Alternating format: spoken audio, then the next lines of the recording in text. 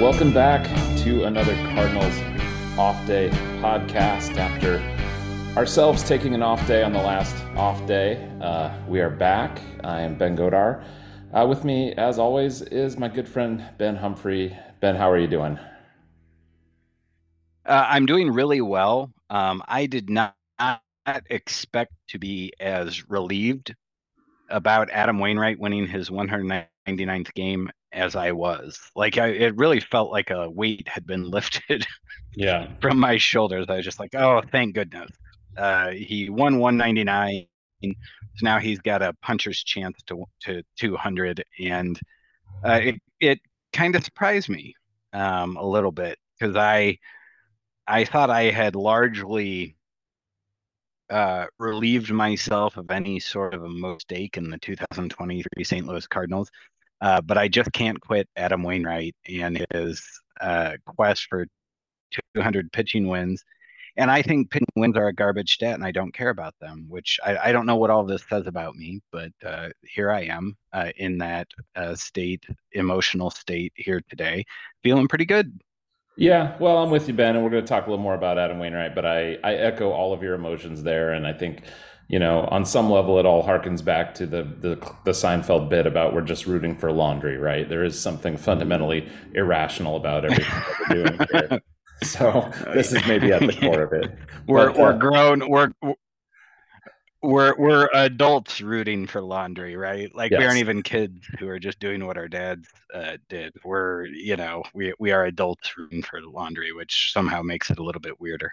very true, very true. So yeah. Well, Ben, in addition to learning that about ourselves, anything else that you've learned in the last couple weeks?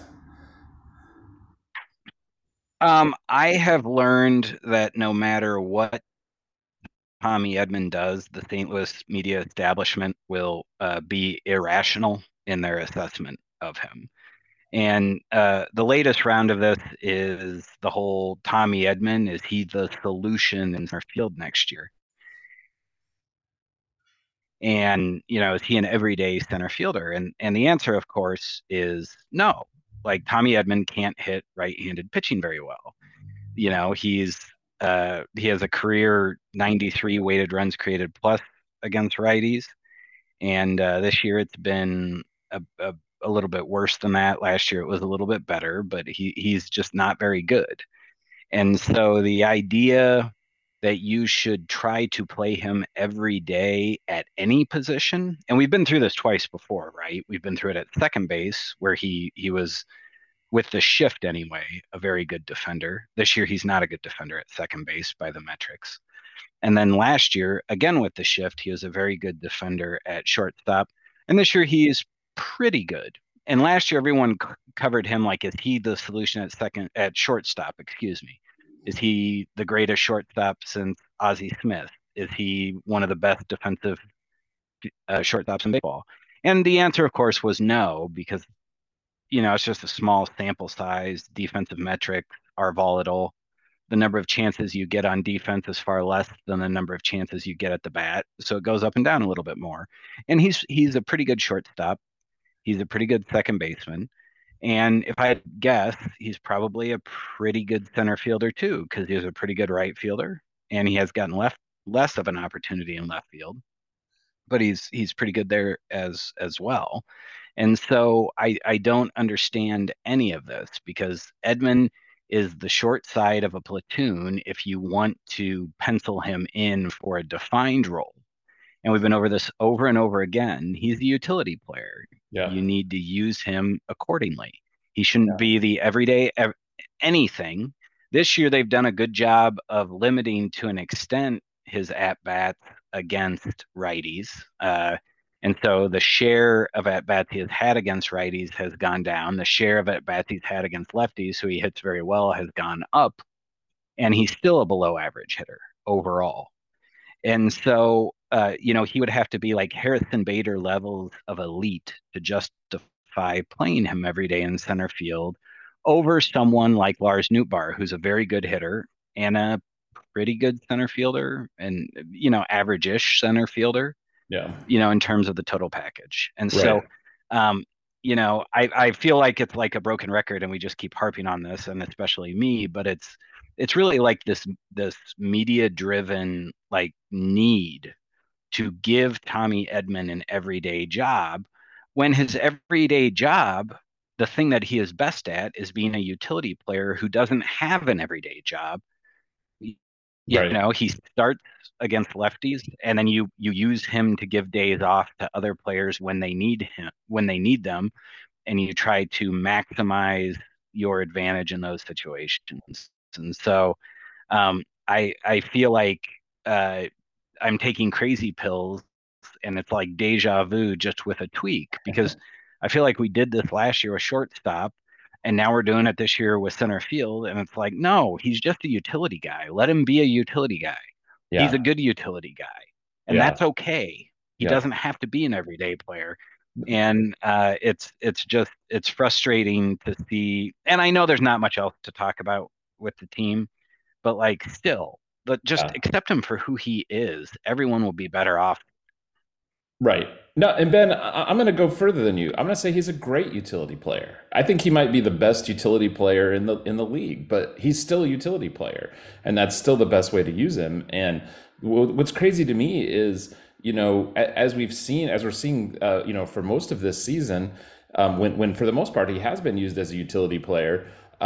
He's going to get his plate appearances, between as you said, platooning and taking advantage of his the good side of his platoon, and giving days off, and just the fact that, yeah, you're going to have injuries at all of these positions, and he's basically your second best option at most of these positions. So over the course of a season, he's going to be in the lineup the majority of the time. So you're still going to see plenty of Tommy Edman. But yeah, it's crazy to me, just the rush to give him an everyday job. It's because it's the same logic as what they've been doing for years at the back end of the rotation, right? Which is finding spots for these guys that are, these Dakota Hudsons and these guys that are in their system who just aren't good enough, right? And it's like, you find somebody better, right? Get somebody better in there. It's okay to have some of these other guys as depth pieces. I mean, I'm not saying that's an exact comparison, but I'm 100% with you, Ben, on that. We are we're the anti Tommy Edman podcast, but really we're just the please use Tommy Edman as a utility player podcast. Myself, Yeah. uh, But that's like the St. Louis media, though, right? Like just saying that makes you anti Tommy Edman because everything else is so over the top. So, it's true. what have you learned over the last couple weeks? Well, I just actually, and I saw this on Twitter just this evening. It was very interesting, but it was a posted something from Reddit from a user named Adam Scotted.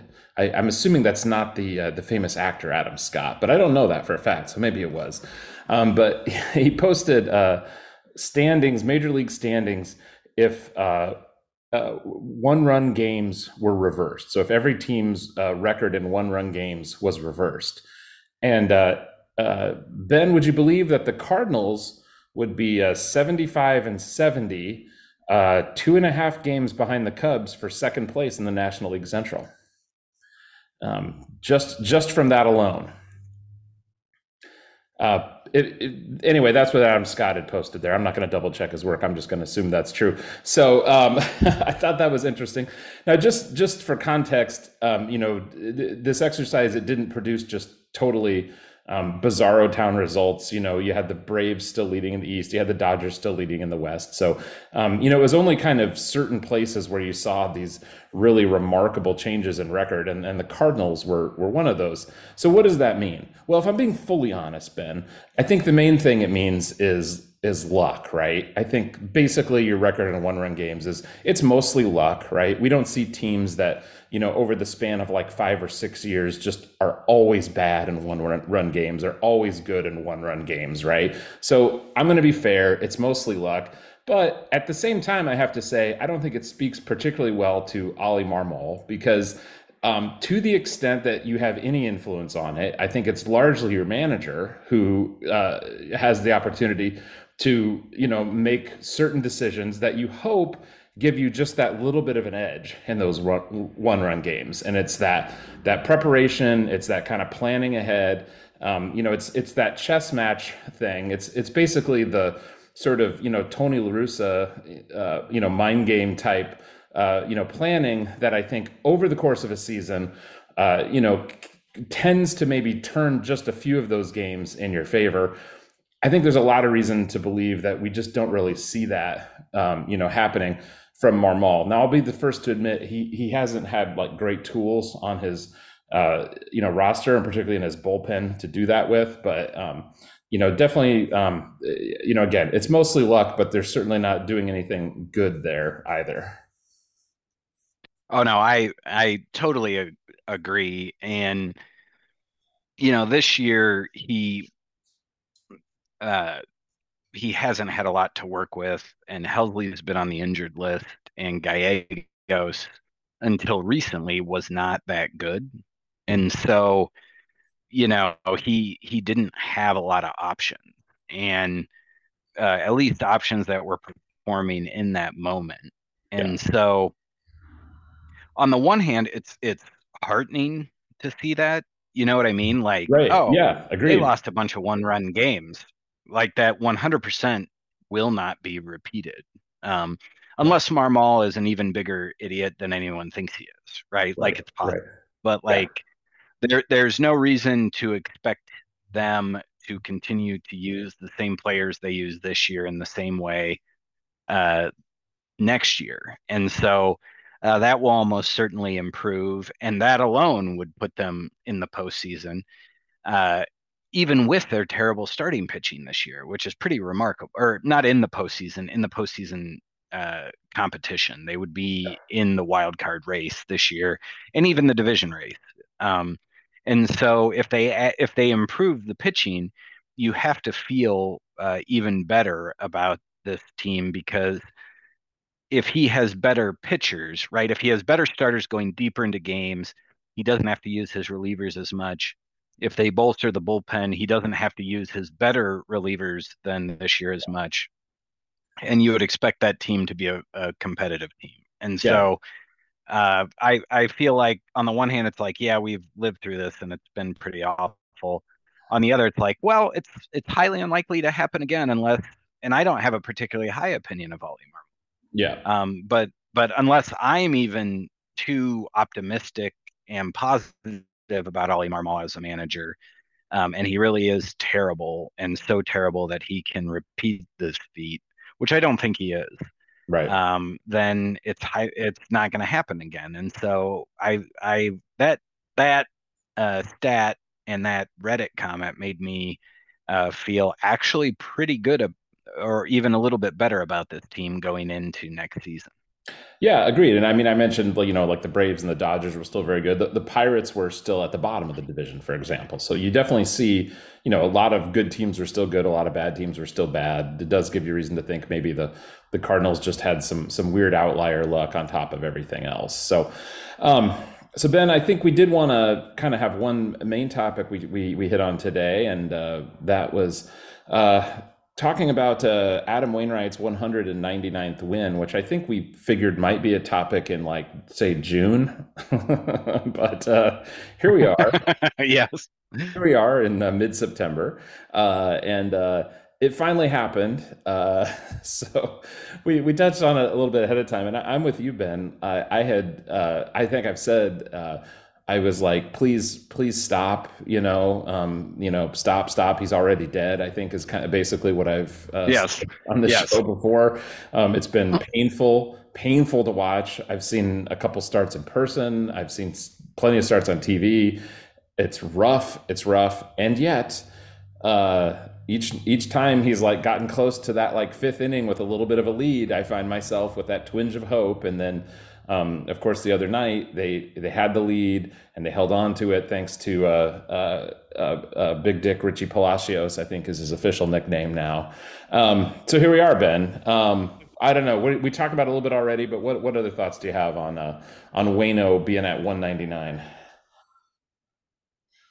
It is really the weirdest thing to me because for well over a decade now, I have been railing against the pitching quote unquote win. Yeah. Um, because if you have to, I have tried to explain to my wife, who is a casual baseball fan in the strictest sense of casual, right? Yeah. What a pitching win is and what Wainwright is going for. And she loses interest when I try to explain to her the nuances of the rule. Okay. And so it's this very kind of Byzantine uh, situation. Uh, and it, and I hate it because the official score is involved. And I don't have anything against official scores, but I feel like stats should not be so dependent on them as a pitching win is. And, we were texting with our friend Dan earlier today, and he talked about how Wainwright's first win as a big leaguer, he actually vultured as a reliever in 2006 in a game that Chris Carpenter started. And that's always been my biggest thing is it's like, so wait a minute. If the starting pitcher goes, like just say he goes 6 innings Right. and gives up 1 run and the team doesn't score any, right? Mm-hmm. And then, some middle reliever like Cal Eldred or Drew Verhagen comes in, right? Yeah. And tosses a shutout inning, however unrealistic that might be. Okay. In Oh, Drew Ben, they Verhagen's don't even case. have to toss a shutout inning. They could come Then in and give up 3 runs, but then their team, but they, finish the they inning, could and their team could take they the could give lead him in the bottom yes, half of that inning. yeah, right. Right, even worse, right? Like yes, they could give up a 3-run home run. The team's down 4-0. The Cardinals rally, score 5 in the bottom half of that inning, and then the official score is going to give Drew Verhagen the win for that game. And I just think that is so silly. It's just Yeah. ridiculous. And so I it my biggest problem with it is people throw it around, and I love my father, but he is certainly someone who was raised on the idea of a 20 game winner, right? Like in his formative years, that mattered. And in his formative years is a lot different time Yeah. because back then, 50 years ago, um, pitchers went 7, 8, 9 innings. Every starter typically went that deep. And now the average length for a start is a little bit more than 5 innings. And so Yeah. it's even less reflective nowadays than it was. Right. And so, like, I hate the stat, but now I'm just like, please let Adam Wainwright get to 200 pitching wins. And it's almost like it's not even about me. He seems to think this is important, and Yadier Molina apparently also thinks it's important. So now I think it's important, at least for this season. Well, Like, no. Well, and Ben, and I thought I would be immune to it, but I'm not. yeah, yeah.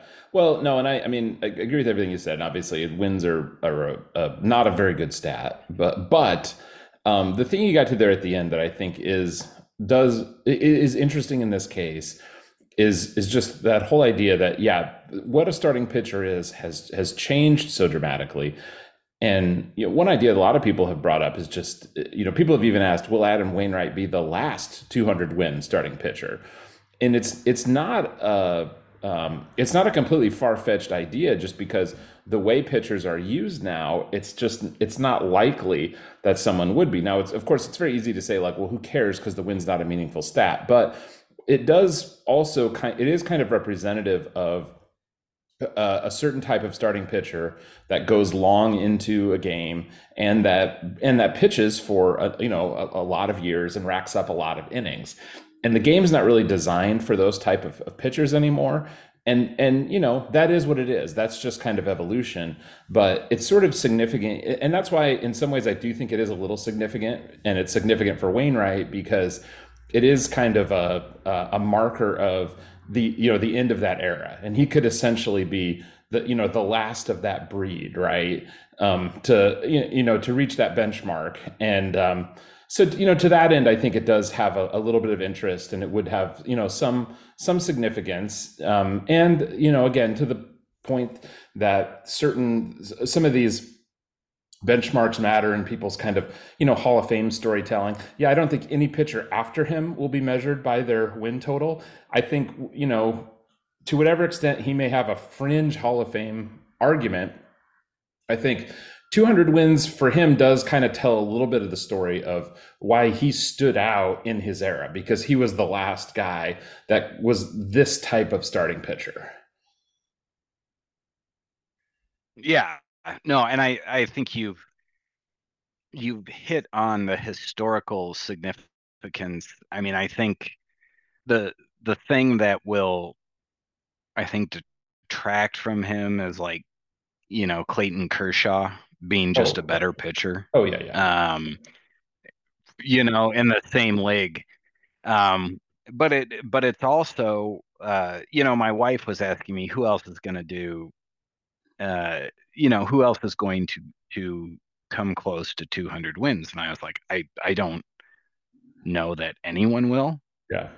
And I was like, maybe a pitcher who comes up with the Dodgers or like the Mets or the Yankees, right? Who is a starting pitcher and a very good starting pitcher. And they're going to be on very good teams for most of their careers. This pitcher will be. Yeah. And so, like, even though they're only going 5, 6 innings, like, they're going to have a supporting cast, which Hmm. again is the absurdity of the pitching win, right? Yeah. Like, I'm telling you, someone might get to 200 pitching wins if they have enough good players around them, Right. right? Like, Yeah. but this is an individual stat. How ridiculous and stupid. Yeah, But but like, if you could squint and see it, right? yeah, yeah, yeah. It also, like some of these too, it also speaks to longevity, which is another thing that he certainly stands in rarefied air in terms of just the number of years that he's been able to go out there and do it. I would not count this season as one of those years, but for many other years of his career, he was able to go Yeah, out there and be an effective pitcher. So looking ahead, Ben, he's got it would appear he has 3 starts remaining, and they may like juggle somewhat, but it seems pretty likely that he will have a home start against Milwaukee, a road start against San Diego, and then a home start against the Reds. I would be shocked if they don't juggle it, so he starts the final game of the season. What do you think, Ben? What do you think his odds are? uh, I said earlier on the podcast, it's a puncher's chance. So I guess, I mean, I don't know, the the same shot Rocky had in Rocky versus Apollo Creed, the second fight, maybe. Well, I he mean, I won don't that know. one, Ben. He won the second fight. Yeah, yeah, yeah. No, no, well, that's why I'm trying to be positive here, Ben. I like it. I like it. I like where you're I'm going with trying this. to make Adam Wainwright our own little Italian stallion here. Well, Uh, one thing that I think he has going in his favor, and I think we saw this um, in this last game. I, Um, when he came out after the fifth, I thought it was notable that Marmol went to Gallegos in the sixth. Right? It was like Wainwright came out with a lead. Like we're only rolling out the good stuff now, right? We're not. You know what I'm saying? Like it was like we're not gonna go to Palante and Verhagen like as much as we can. yeah, Like and so I have a feeling that if he leaves any of these games with a lead, uh, Ollie's going to be calling down to the bullpen, and he's going to be like, "Hey Helsley, do you feel like you can go 4 tonight?" Right? That's going to be the yeah. question. It's gonna be 2011 in October, Tony La Russa, right? Like, just like we're managing this like every inning is the ninth inning. Yeah, exactly, exactly. Palante will be like locked in the clubhouse. They'll be like, I don't know where he is. He's not here. We can't use him. Yeah. Well, I hope he gets there. It'd be great to, of course, see him get there early. But man, if he hasn't gotten there and he does get that final start of the season against the Reds, that would be I mean that would be some high drama right there, which could very quickly turn into low drama in the top of the first. But we'll see. Anything else, Ben, about Waino before we dive into some questions? I hope and pray he does not push it that far because I don't know if my heart could take it. Like I because the the catastrophe potential as you just hit on is so high. I don't know if I could take watching it. Like, Oh yeah. it's not like you're worried he's gonna give up like 4 runs and leave with a 4-2 deficit. You're worried he's gonna give up 8 runs and leave down 8-1, and there's it's just a humiliation. And so Yeah. And you know this whole that season has been enough of a humiliation. yeah. Yeah. You just don't want that. And that's the last time he's walking off a major league mound too. So you'd rather not see that be the case. Like Yeah, it's like yeah, clawing for that 200th win and just getting shelled, and leaving with like, 1 out in the first and down 6 runs. So all righty. Well, we do have a number of questions to get to today, so I'll dive in. The first one here. DeWallet Inspector asks, the Cardinals have a lot of problems to fix, of course. That said, even when they were DeWallet balling out in 21 and 22, they still never felt like they had a team to compete for the strap. Aside from talent, is there also some missing je ne sais quoi? The genesis of this question is what appears to be a dearth of over-competitive psychopaths like Prime Pujols or Molina, maybe Will Clark or Chris Carpenter. That's a solid list of psychopaths right there, by the way. yes, yeah, very, very good. Yeah. They seem to have more goofy aw shucks types or those without any discernible personality whatsoever. Ben, what say you? Paul Goldschmidt definitely has no discernible personality whatsoever. A very perceptive question. I was really hoping that they would get, I mean, half jokingly, half not, that they would acquire Lance Lynn, that they would be close enough in the standings to acquire Lance Lynn, who I dubbed a salty bulldog after calling John Lackey that. And I really think that you need the jerk, the psychopath, the whatever, to kind of keep that edge on the team in the clubhouse. And like Ollie Marmol is a lunatic, but he's a lunatic, and it appears to come from insecurity because he's not qualified to have his job. He shouldn't have his job, and he knows that. And so when an umpire says something like, "How many years have you been in the league?" he reacts like Joe Pesci in Goodfellas being asked to go get a shine box, right? Like he's insane, but not in the way you need someone to be insane. And so there's actually a part of me that hopes they fire Marmol and hire Yadier Molina because everyone in the clubhouse would then fear the manager, right? Like, and I think that might work. But yeah, the lack of psychopaths, I legitimately think is a problem. I mean, it makes you wonder, and I can't point to a psychopath on this team of the ilk that are named here. So I think it's a valid question, and I think it certainly could be the case. That said, I am always reluctant to kind of speculate on the sort of personality side of things, just because Yeah, I feel like we see such a sliver of it. And I also think back to examples like you remember the '04 Red Sox, and believe me, if you're listening to this Cardinals podcast, I'm betting you do remember the '04 Red Sox, right? Who were the lovable band of idiots, right? Who like won the World Series, right? And they were great. And then the next season, you had the like eating chicken in the clubhouse and drunk, like yeah. it was a total disaster, right?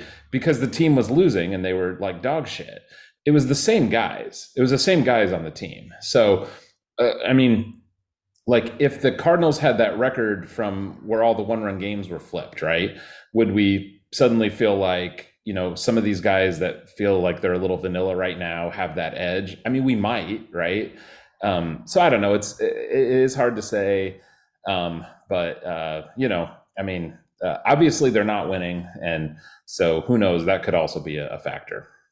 I mean, I'm just saying, I don't know that there's anyone on the team where Nick Castellanos flexes over a pitcher and that guy stands up and just kind of looks at him, and Nick Castellanos like comes to a military salute position, but puts his hands behind his back.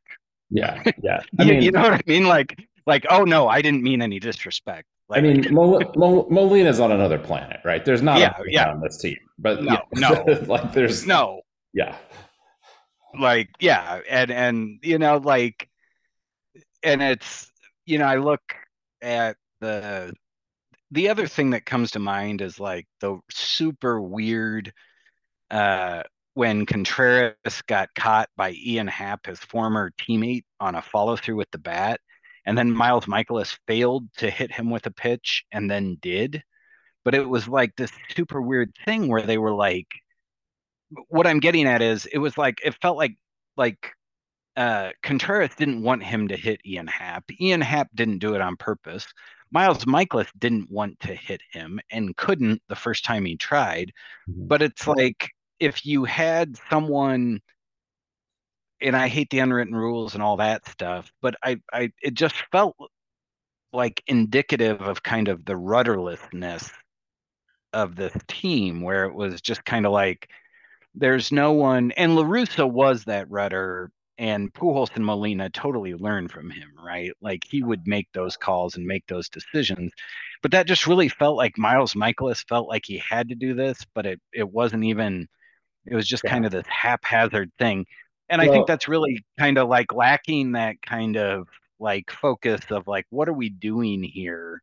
Well, and Like, that's a great point, Ben, because honestly, these names on this list, Pujols, Molina, and Chris Carpenter, I think in a lot of ways they were manifesting Tony La Russa's personality. Now, I think Will Clark was basically Michael Douglas from Falling Down, right? That guy is just a lunatic. So yeah, that's a whole other psychology I don't even want to get into. But yeah, I don't know. Who knows? We'll see. You know what? I hope this team is really competitive next year, and I hope we see a side of some of these guys that maybe we haven't seen this year.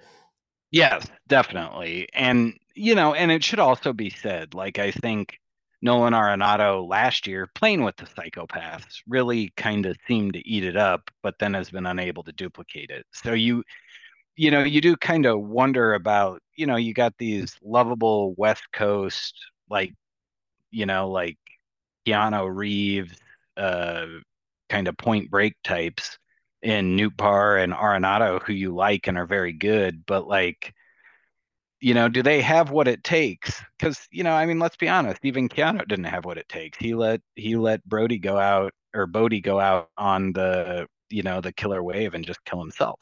It's He true. didn't have that killer instinct.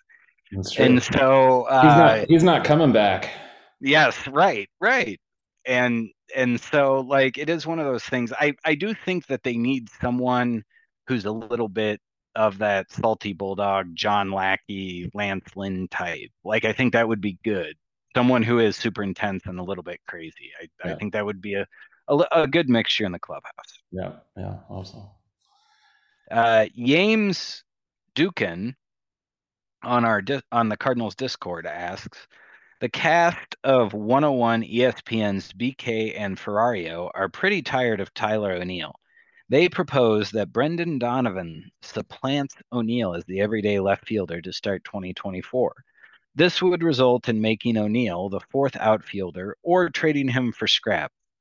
What do you guys think of giving Brendan Donovan an everyday position?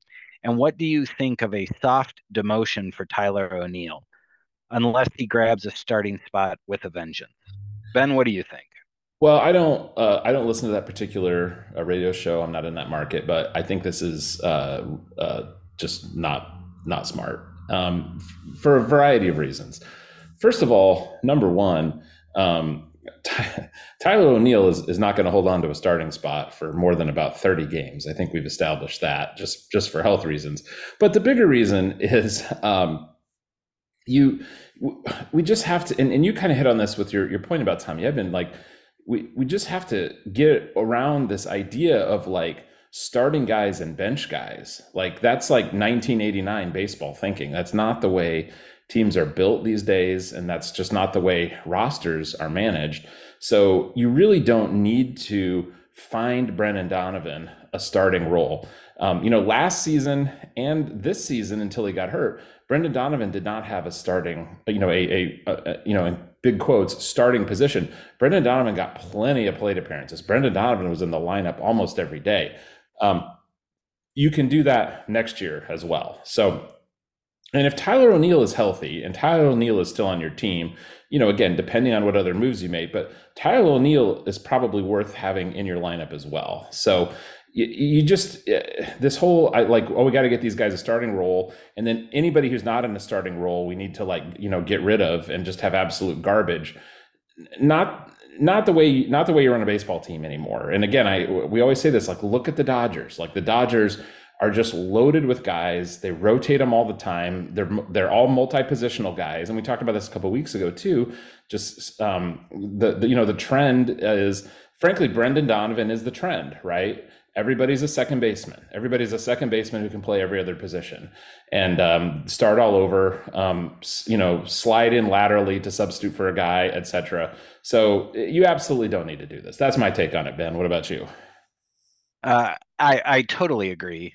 The difference between Donovan and Edman, who we talked about earlier, is Donovan is the big side of a platoon. He is left-handed. He hits righties very well.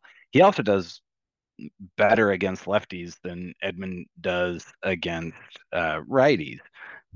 And so, like, with Donovan and with a lot of players, you don't need them to be an everyday player. They Yeah. can be a 400 to 600 plate appearance guy. And Donovan, because he bats left-handed, is probably closer to 600 than he is to 400. Edman, because he doesn't hit righties, okay, is probably closer to 400 than 600 if you want to maximize his value and give your team the best chance to win, right? So the idea that any player should be an everyday player outside of like truly elite talent. And you mentioned the Dodgers. Like Freddie Freeman is an elite talent. He's going to Exactly. be, Yep. as close to an everyday player as you're going to get. Mookie Betts is another. He's Yep. he's out of this world. Like he's the quintessential everyday player. Yeah. So is Yeah, Nolan you have a couple of Arenado. those guys, but you don't need an Yeah, everyday yeah, guy at every right. position. Yeah.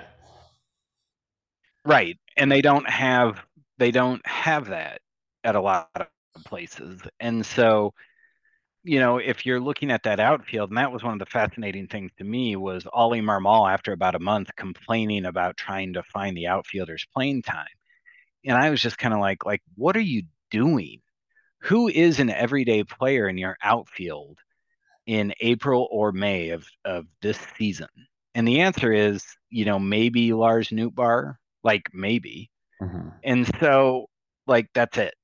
Yeah. And none of those guys should have an expectation of more than 500 plate appearances. And so, to me, this team is built on depth and that type of flexibility.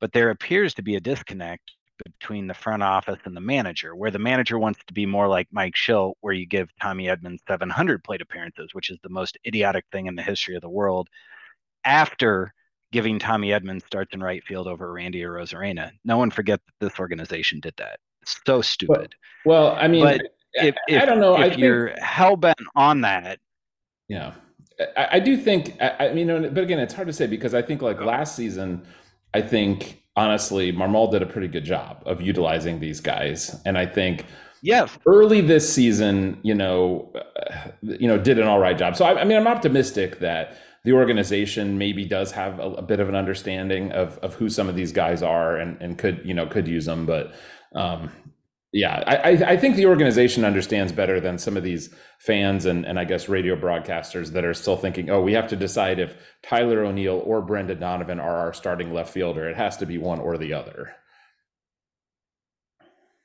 I mean, I hope so. But it's like when your manager's openly kind of whining to the media about it, it makes you wonder what the expectation that was set, even before the start of the season for these guys. Yeah. And when you look in particular at the outfield group, Ben, you have a lot of guys who miss a lot of time because of injuries. You know, Yeah. Newbar, I mean, Donovan even missed a lot of time this year. Newbar missed time. O'Neill's missed a lot of time. Dylan Carlson's missed a lot of time. uh, all of these guys, in my mind, haven't really shown that they're even everyday guys. And so, in the sense of like, my body can take it, I can go grind out, 155 starts, right? Like, and be a good producer at the plate. And so, it's to me like, if all of these guys are guys who are going to be subject to the types of bumps and bruises that land you on the injured list, and I think Nolan Gorman is quickly becoming a member of that list as well. Um, like to me, I think you sit them down and you talk to them about this and say, we think it is in your best interest, both as a player and an earner, that you go out and you're not a 700 plate appearance guy. No one is.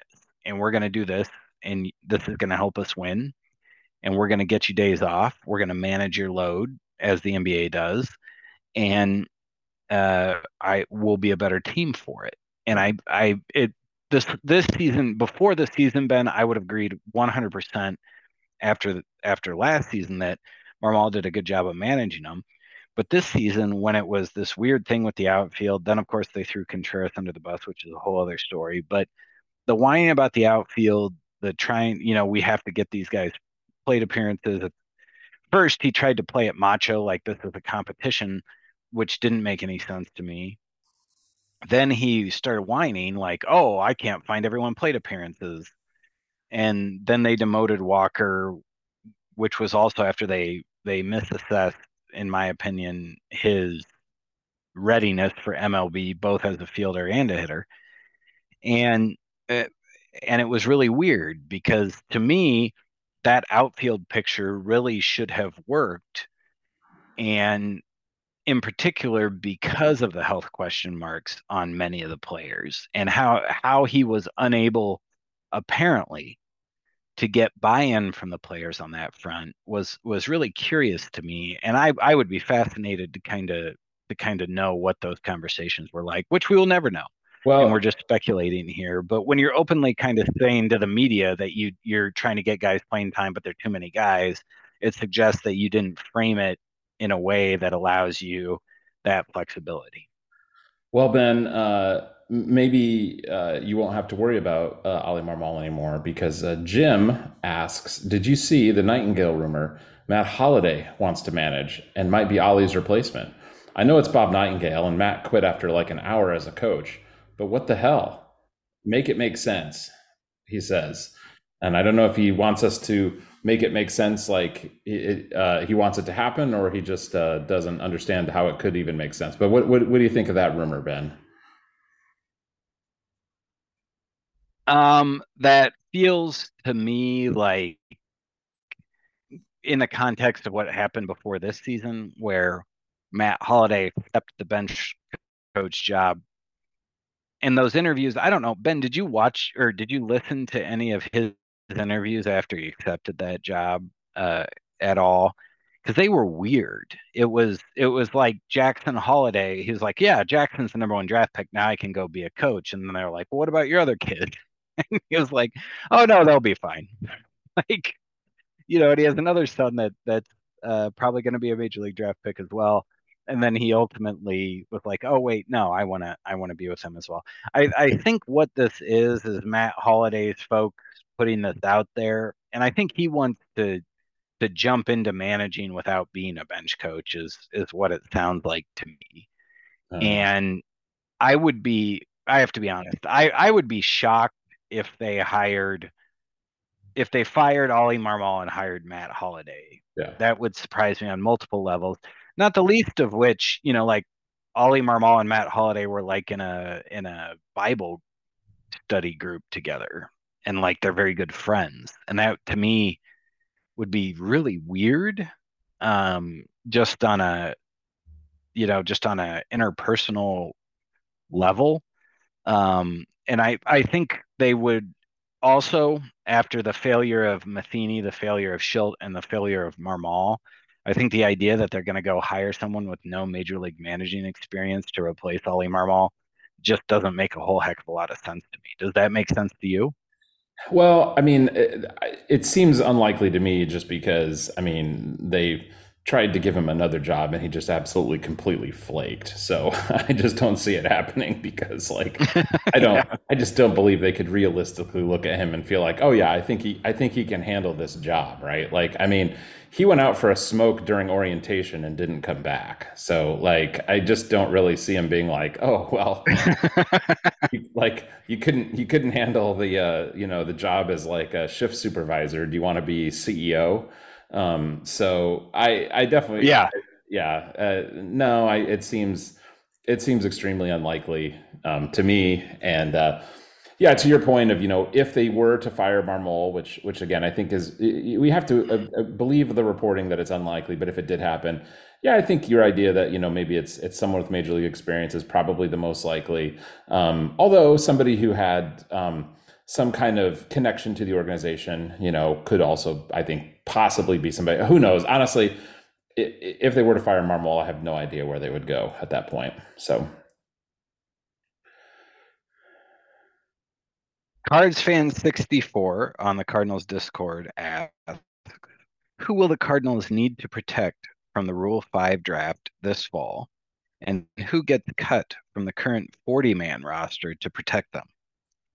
well, Ben, I did do a little looking on this so we could answer this question. But before we get into that, I do just want to kind of restate something I know we said in a past episode, and that is, I think folks are a little too fixated on this based on a condition that existed for a window of time a few years ago where certain teams were using the Rule 5 draft to like try to pluck prospects out of other organizations.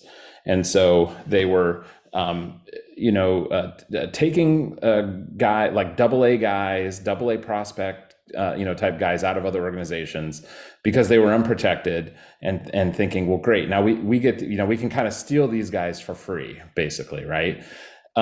So like Luis Perdomo from the San Diego took from the Cardinals, kind of like probably the prime example of this. But you don't see it happening anymore, and the reason is because those guys were not ready for the major leagues. And if you take a guy in the Major League Rule 5, you have to keep him on your major league roster for the entire season. So the reality is, um, teams just don't really take guys in the Rule 5 draft that they don't reasonably expect that they're going to do that with. So I don't think it's nearly the sort of gamesmanship situation that it was a few years ago, where it was like, oh gosh, now we have to move this guy who we know is not ready for the majors onto our 40 man just to protect him from being snagged. So that said, just kind of, I did whip up Fangraphs here and just kind of look through. So to me, who are some of the guys who I think possibly could be guys that they might make a move to protect? Well, Sem Robersa and Adam Kloffenstein are at AAA. Those are two guys they acquired in these recent trades. Those guys are both Rule 5 eligible. Okay. Are those guys they might move on to their 40 man to protect them? I don't know, Ben. I think they might, but they did just trade for him. But on the other hand, are they guys that the Cardinals would 100% move on to their 40 man for and major league roster for all of next season? I don't think they are. So it's also possible that they wouldn't. I think that's kind of a possibility as well. There's not really anybody else that like absolutely jumped out to me at AAA that I thought, oh, absolutely, that's somebody that I think they would protect. That's not, maybe not already on the 40 man. Jumping down to Double A, you see some guys that are going to be Rule 5 eligible, like Pedro Pajes. We know they think highly of. You've got guys like Todd Lott and LJ Jones, who are sort of like maybe kind of, I feel like sort of a little bit fading a bit prospects or whatever, right?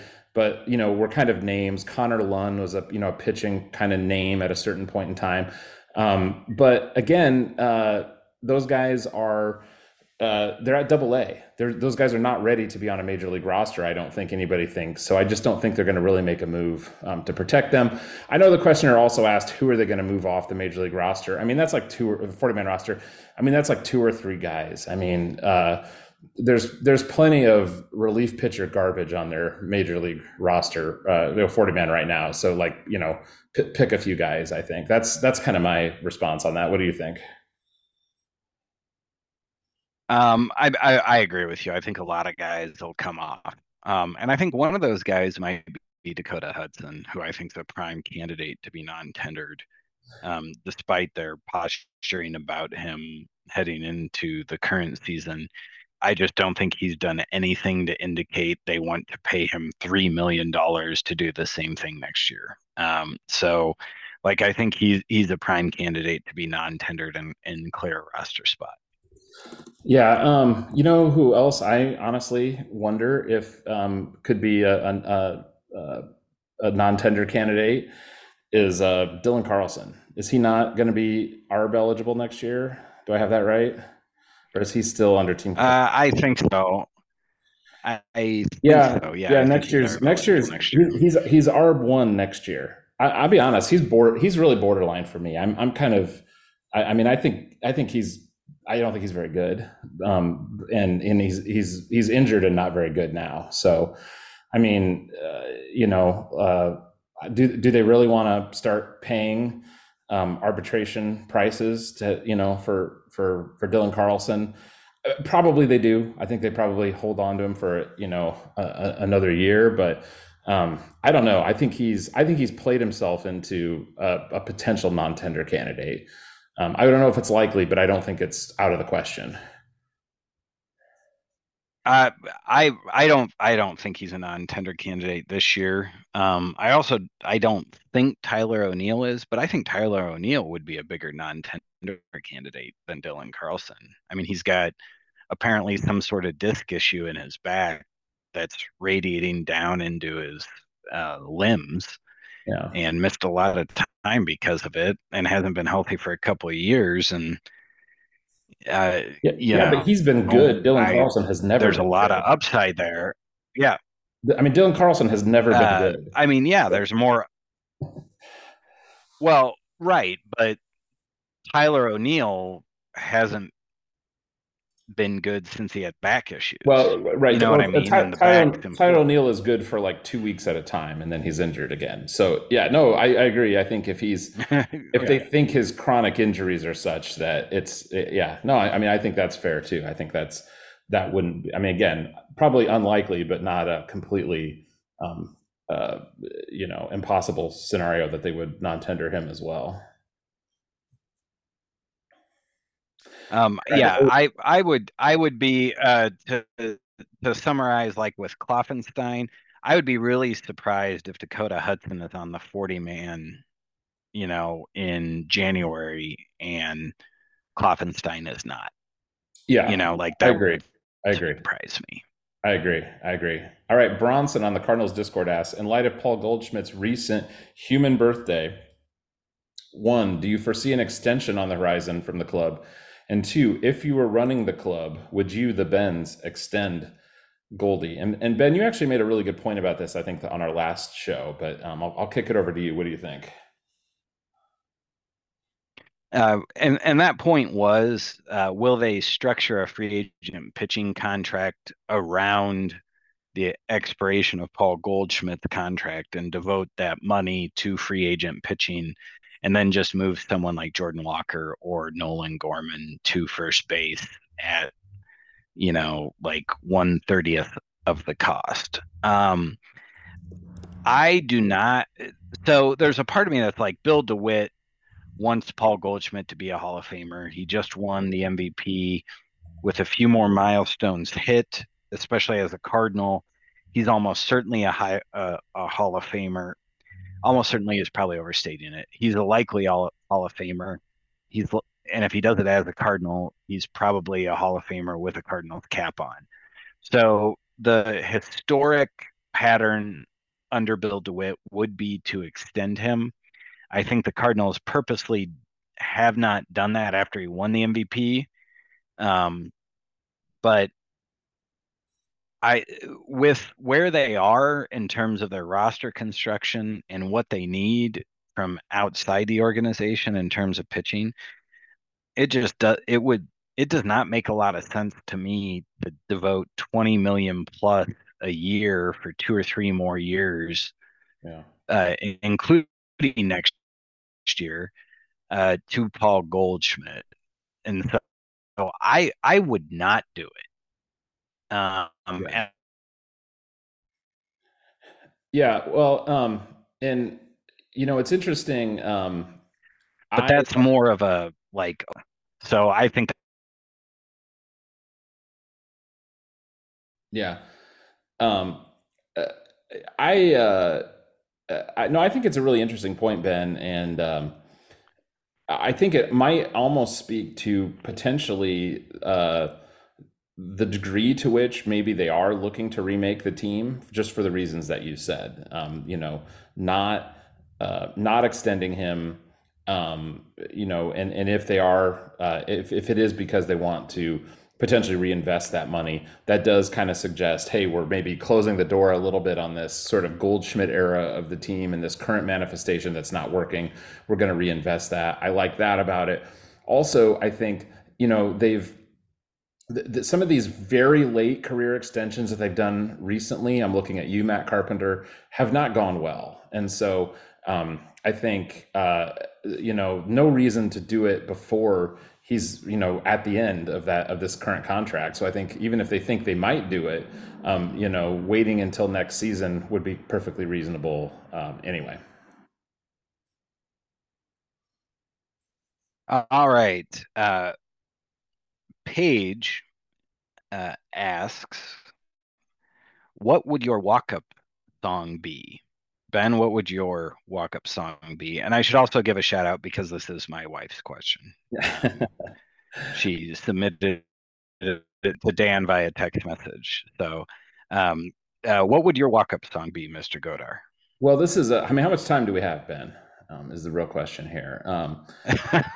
And I think another important question here is this my walk-up song in a universe where I am like a really like skilled Major League Baseball question, or is this my walk-up song where I'm a like schlubby middle-aged guy walking up there to humiliate myself? So that also might impact what would be the appropriate piece of music to presage that. But we'll assume that I'm a professional baseballer. I think here. I'll start by saying I think like right a great piece of walk-up music. It's just a little snippet, right? It's all about a riff. It's just it's something to get the crowd going. I will say I think that Nolan Gorman's choice of "Ride with Me" this season has been just absolutely inspired. Uh, Yeah. Classic tune. Everybody loves it. St. Louis Tide. It's got a nice like crowd participation component too. I mean, honestly, 10 out of 10, no notes on that. I think that's one of the best choices of recent times. So I don't know, Ben. I just like racking my brain. I'm like, I don't know, great riff, something I wouldn't get tired of, something from maybe my era. I'm gonna go with the little bass intro to Cannonball by the Breeders. That's gonna be my walk up music. Oh, yeah, that's real good. That's timeless. Um, they're a wonderful band. That's very good. All right, Um, thank you. Yeah.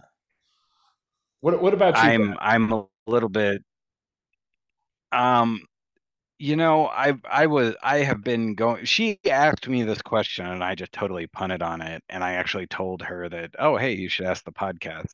And it was a total attempt by me to avoid answering the question. And now not only do I have to answer it, I have to answer it for an audience. She Um, showed you. you know, I Yes, yes, she called my bluff, and I now have to answer the question. Cannonball by the Breeders is an excellent choice. Um, I think I would probably do something more like hip hop. Mhm. Um, and I was thinking, like I think there's quite a few tracks off of the Black album by Jay-Z that have a really good like 10-second, you know what I mean, like sample that you could go with. Um, and like Dirt Off Your Shoulder immediately comes to mind for me. Like, I think that's just a real nice walk up song. I also have to say though, like Nolan Arenado's MGMT walk up music is really good. Yeah. And I feel like I would also want to go and like listen to like some uh like kind of that LCD sound system, like early 2010s, mid 2010s era Uh-huh. of like, and kind of maybe get something that's a little bit airier from there, that, just kind of makes you tap your feet and play something, like Dance Yourself Clean. That song I don't think really works as walk-up music, but that album Right. has some good stuff on it, and I might try something like that. And I wouldn't even be saying this if I hadn't have been like, oh my gosh, is Nolan Arenado walking up to MGMT, which surprised me because he's a renowned uh, Red Hot Chili Peppers fan. So I was kind of like, wow.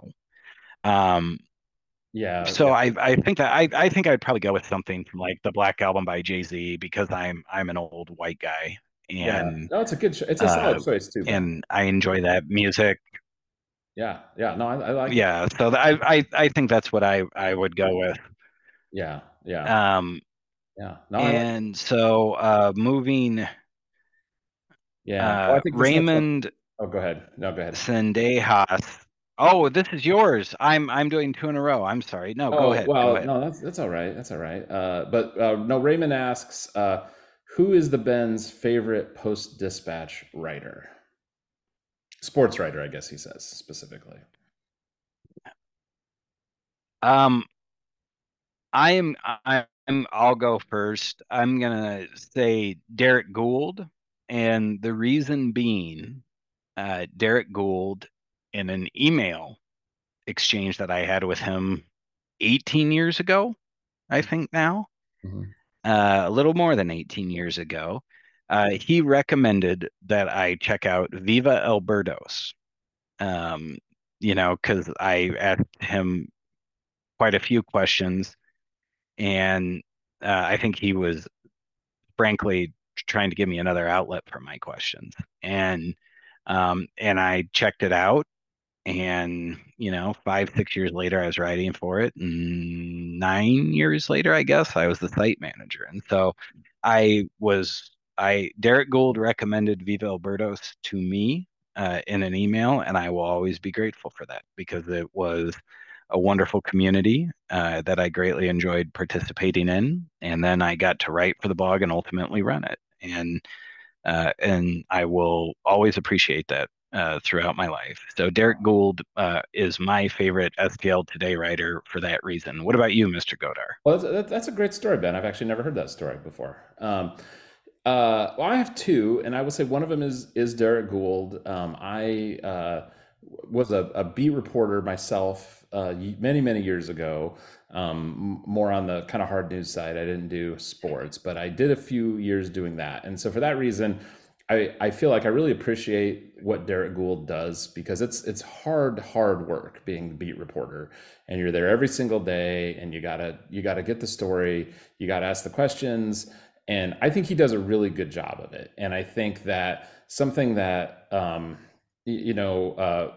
think something that people don't always give him credit for is that so much of what we know about the team, he is our primary source for. He is the one that has asked the question. He's the one that has gotten us that information. And I appreciate that. I appreciate just the kind of the beat reporting that he does. Absolutely. I also, Ben Hotchman, I really enjoy some of his like kind of very like fanciful pieces that he does. He's done a few that I've just really enjoyed. I don't think I always read him, but I will say that he has written some of my just kind of favorite pieces in his time there as well. So those are the two that I would say. All right. What am I? Babby Trevi. You're right. Now it is your turn. Now I'm throwing our order. Now, yeah, you did. Yeah, you did. You did what I did. We're really doing a great job of alternating. I don't know what our deal is tonight, Ben. But Babby Trevi uh, asks, let's hear the best St. Louis Cardinals hat wearers Jordan Walker number one. So who's your nominee for best hat wear on the St. Louis Cardinals? Well, I mean, Jordan Walker is pretty good. That's, I mean, I think that might be number one right there. Of course, you know, he definitely wears the hell out of a hat. I mean, can I go all the way back to Steve Klein, Ben? Am I allowed to do that? If Yes, if sure, sure. if I'm just thinking about like truly iconic hat wearers, you know, Steve Klein, of course, had the just absolutely filthy hat. Like it was not even the same color as anyone else's hat. It looked like it had been just dragged through like the mud and like, you know, just all manner of like tobacco spit for the entire season. And it was like kind of like, you know, crumpled up in a way, you know, like a, I don't know, like a mechanic or something would be wearing, but not like a guy on the field would be wearing. Uh, Go ahead.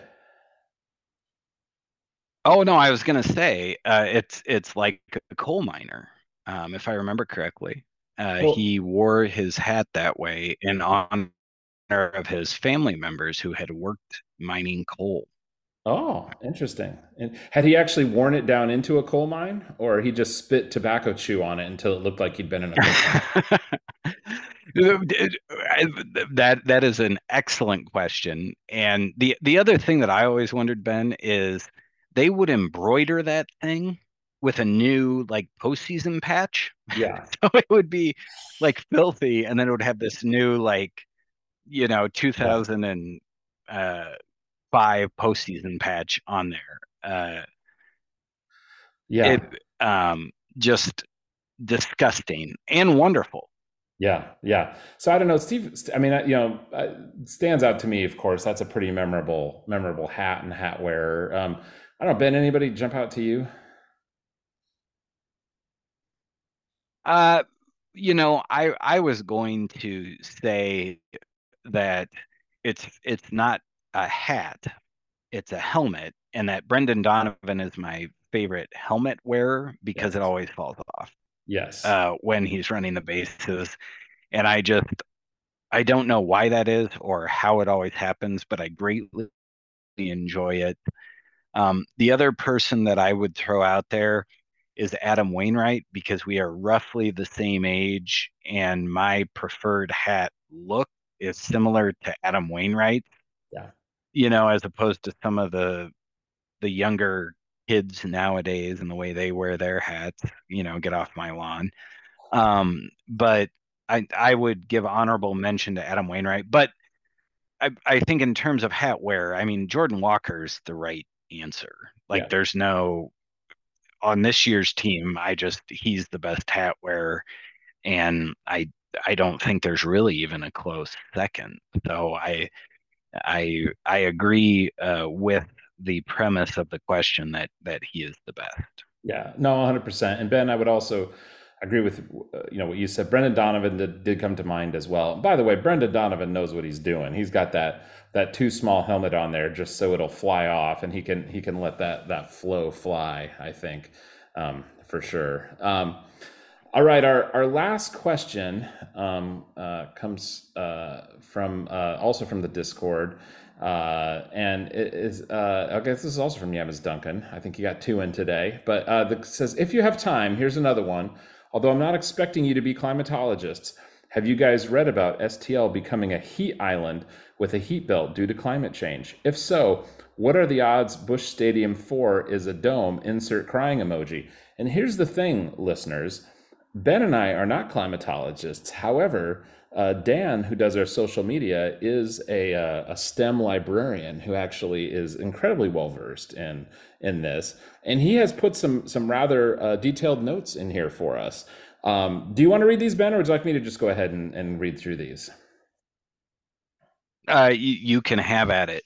All right. So some of the notes that Dan has put in here for us. Uh, so hotter days, hotter nights, more extreme weather, more rain. The air can hold 7% more moisture per degree of warming. So Bush will become increasingly uncomfortable to play and watch games in. The heat island effect, or HIE, and those of us that talk about it all the time, we call it the HIE, right, Ben? I mean, you can't say heat island effect. Yes, yes. When we go out for beers, yeah, we call it HIE. Absolutely. It's too long to say heat island effect. 100%. So the HIE happens when dense urban areas with concentrations of parking lots, roads, buildings, skyscrapers, etc., outnumber bodies of water, forests, parks, etc. The artificial structures spend all day absorbing sunlight and re-emitting it after the sun goes down. This can lead to those urban areas having 2 to 7 degrees higher temps in the day and 2 to 5 degree higher temps at night. Based on a study published by the First Street Foundation in 2022, St. Louis is in the top 5 of urban areas that will be most affected by extreme heat. Within the next 3 decades, St. Louis will go from having 7 days over 108 degrees to 21 degrees over 108 degrees. And I know, folks, we were all thinking St. Louis just isn't hot enough, right? I think that's something we were all thinking about. Dew points on average, Dan and I are big fans of dew points.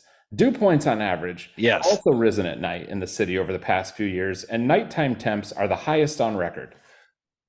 In 2021, a science nonprofit called Climate Central ranked St. Louis 22nd out of 158 for urban heat island intensity.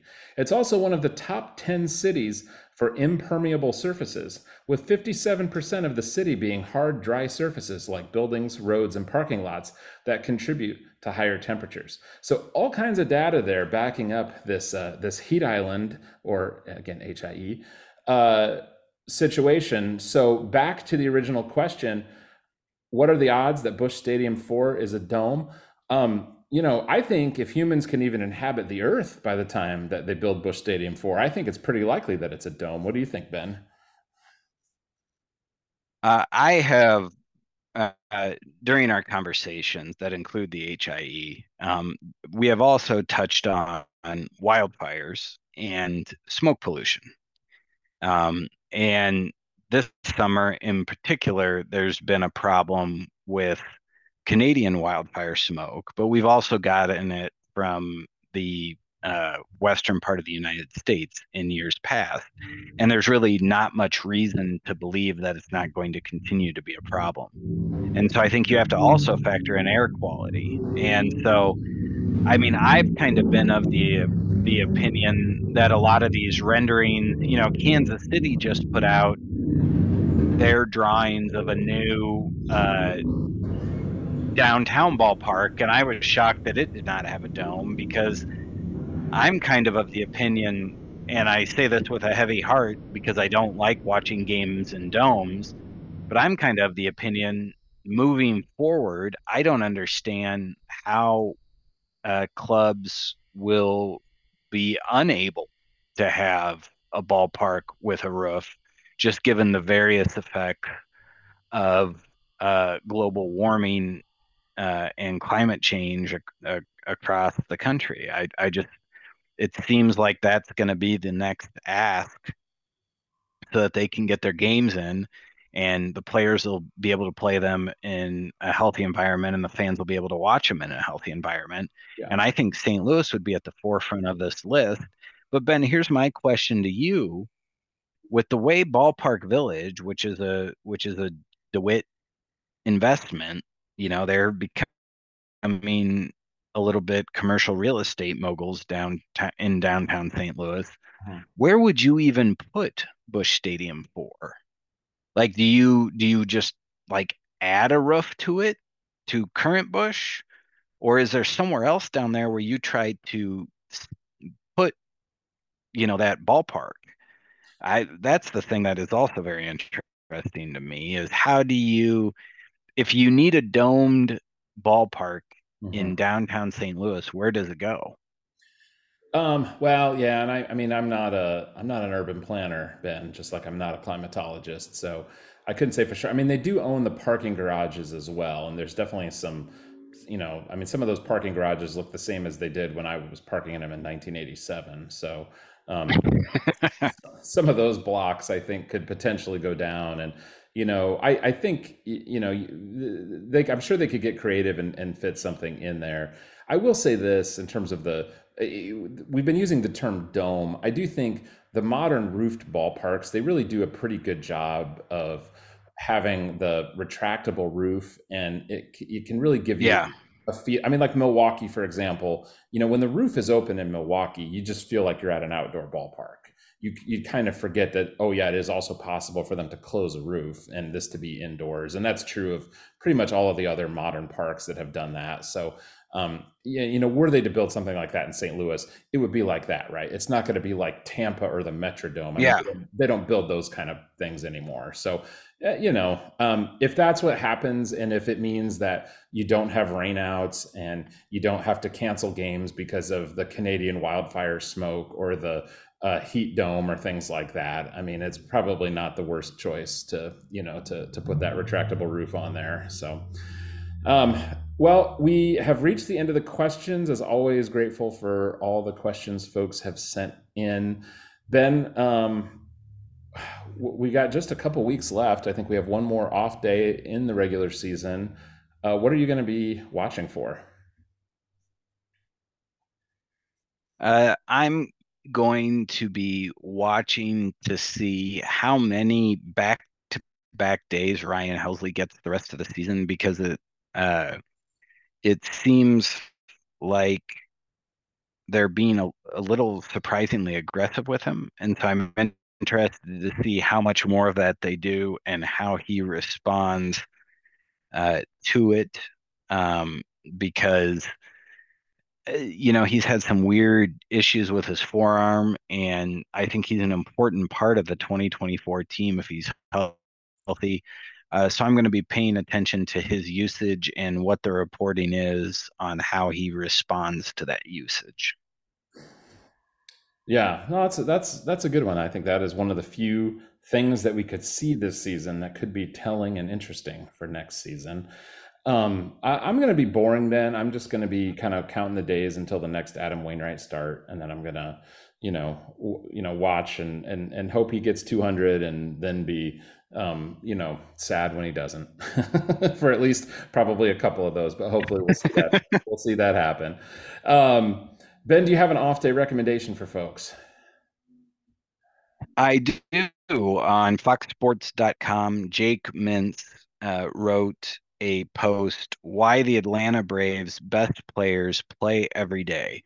And I read this earlier today, and I thought it was an interesting kind of companion piece to you and me talking about the need to reduce the amount of time that players play, because the Braves have taken the opposite approach. And Atlanta is not a cool place by any means. And so I'm interested to see how the grind of playing as much as the Brave star players are playing in with their home games in Atlanta, where it's pretty warm, how that works, and whether or not it might be a factor in October when they're trying to win the World Series. And so I would encourage folks to read on foxsports.com Why the Atlanta Braves Best Players Play Every Day by Jake Mintz. What about you? Do you have any recommendations? I do. And, as this season has just continued to go further and further down the toilet, I feel like I've been recommending more self care related things here. I think our last show, I recommended journaling, if I remember correctly. Ben, today I'm going to recommend folks take a knife skills class. If you're new to cooking, or you just want to get better at cooking, I think the best thing you can do, get yourself one good quality chef's knife, and then just take one like knife skills class. Most cooking stores, might offer like just a weekend class, just a couple hours. Really, just a good knife, and even just a couple hour class. Learn some better knife techniques.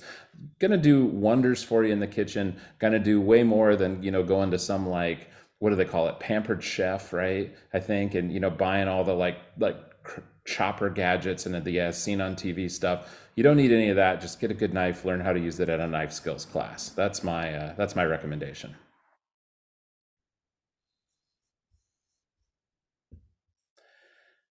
All right. Well, I think we've reached the end. Ben, are you still there with me? Yes, I am. Oh, okay. I thought I might have lost you there for a second. I thought maybe you were. Are we just signing up for a knife skills class? Oh no, I we did have a little bit of some choppiness through the recording, but I can now hear you and I am back. Well, let's wrap it up before we have any more choppiness. I don't have anything else. You got anything else for folks before we call it?